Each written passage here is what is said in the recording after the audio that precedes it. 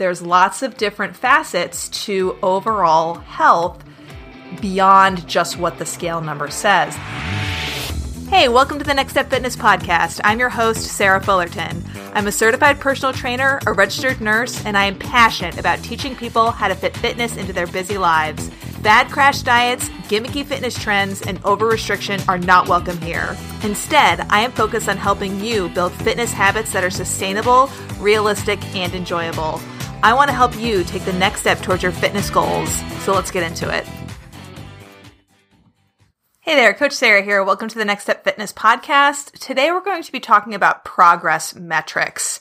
We're going to be talking about the use of scale weight as a progress metric and why I believe it should not be the only metric that you use to track progress. And then we're also going to go over several different examples of different progress metrics that you can add into scale weight if you choose to measure your progress over time. And this episode, the inspiration behind this episode came from the nutrition certification that I am currently enrolled in and hopefully will be finished with within the month when this podcast goes live. Hopefully I'll be just a couple weeks away from finishing and becoming an official certified nutrition coach. In the course of my studies in this program, it's called Precision Nutrition Level 1. The recent chapter that I reviewed was talking about progress metrics and different metrics that we as coaches can use to track progress with clients. And I was really inspired by this for many reasons, but I thought this is a great topic for a podcast episode because in my years of coaching and in my experience working with clients, the overwhelming majority, and again, this is not everybody, but an overwhelming majority of people that I work with desire to change their scale weight in some way, either to increase or decrease. Usually the scale weight is a very focused metric that clients like to use to track progress. Now I'm going to start off right away by saying that I have no problem with that. I think that measuring scale weight and different body composition measurements together with scale weight, I think scale weight should be always included in and amongst other metrics that we're measuring. It should never be the only one, and we can get into that in a little bit. But I have no problem with that. I think that that is valuable data that we can use to track progress. However, like I just alluded to before, it should never be the singular only metric that we use. And there's many reasons why. Number one, it doesn't really tell us the whole story, right? Because our scale weight, one number, doesn't tell us what the body composition is. And what I mean by that is the ratio of body fat, which we all need, we all need fat to live, and lean body mass, which is bones, muscles, organs, and all the rest of the stuff that make up your body. And number two, just to provide a general overview, scale weight will fluctuate from day to day, week to week, month to month. It is very natural and normal for women especially, and men do, and this happens to men as well, but for women especially, our weight will fluctuate in regards to our hormonal cycle. And again, I'm talking about women specifically. Men, this does happen to you as well, but what I was referencing earlier was referring to the menstrual cycle that occurs in biological females. But it's very common for a fluctuation of 3 to maybe even 5 pounds on average for a normal fluctuation. So when people get really hyped up in the numbers, they get upset if they see any sort of deviation from one singular number. And our bodies just don't work like that. Different hydration levels, how much water you're holding on to, whether or not you've eaten, whether or not you've had a bowel movement, all of these factors factor into what the scale is going to tell you. So again, it is good, useful data to track over time so you can get averages over time that kind of account for those fluctuations from day to day and week to week. But you also need to add in other progress metrics as well, because there's lots of different facets to overall health beyond just what the scale number says. And I actually did an Instagram reel about this several months ago that illustrates this point as well. So go ahead and take a listen to that. I'm going to share with you a little aspect of my coaching style that might surprise you. Are you ready? I don't care how much my clients weigh. That's not to say that I don't track weight or body composition measurements while I'm coaching my clients. If their goal is fat loss, that is good data that we can use to track progress. What I'm saying is that not everybody needs to lose weight, number one, or wants to lose weight, number two. There are a lot of different and equally, if not more important metrics that I like to track with my clients as they go through coaching with me. Things like strength development, workout consistency, workout intensity, nutrient-dense food availability, energy levels, sleep patterns, sexual health. All of those factors are important in a holistically healthy person.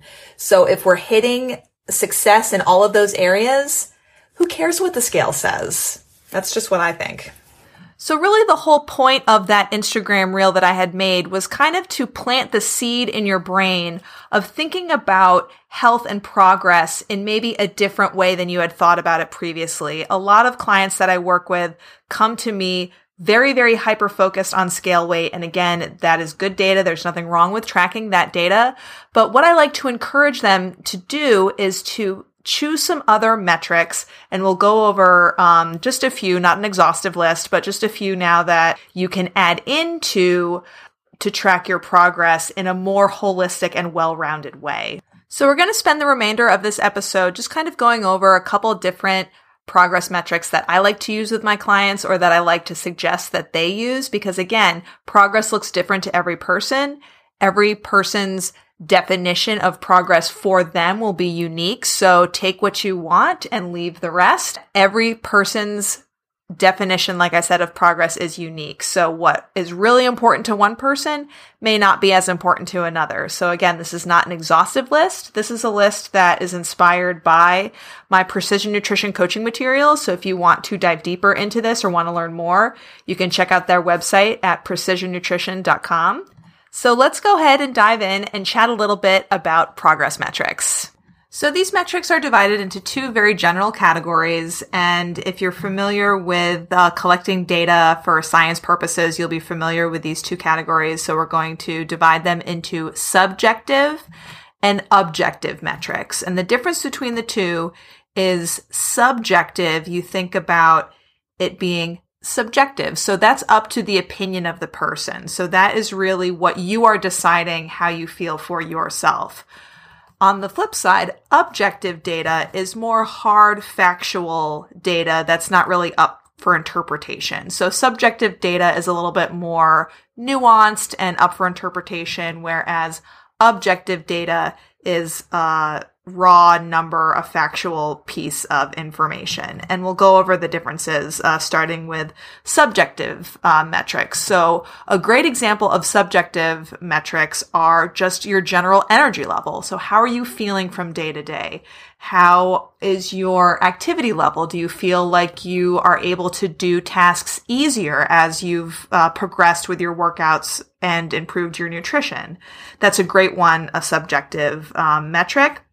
Another one is your general overall mood, maybe how calm you feel, how you're able to participate in your normal everyday activities, etc. And then another one that I really like is, this one can kind of fall under both. So this will be kind of a bridge into objective, but sleep quality is a subjective metric. So how rested do you feel? Now notice how I said quality and not quantity. Quantity, let's say the number of hours that you're sleeping, would be an objective metric. Does that make sense? So we've got sleep quality, how rested you feel when you wake up. That is a subjective metric.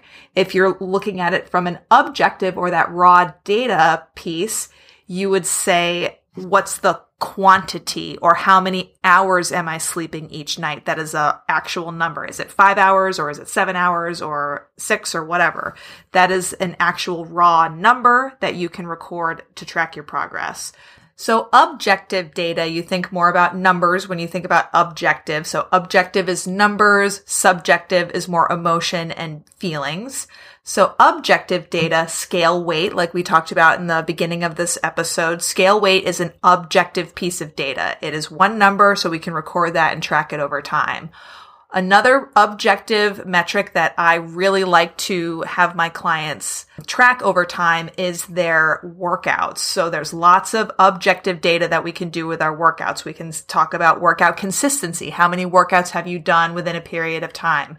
We can talk about the numbers within the workouts. If you're doing strength training, you can talk about how many sets you're doing, how many repetitions of each exercise you're doing, how much weight are you lifting with each exercise. These are all numbers that we can track over time to see how you're improving, which I really like to do because those numbers do not lie. You can see on your record in black and white how when you first started this exercise, you could only do 5 repetitions with this weight. And now you're doing 7, 8, 9 repetitions at this weight, and the exercise feels easier. That means you are getting stronger.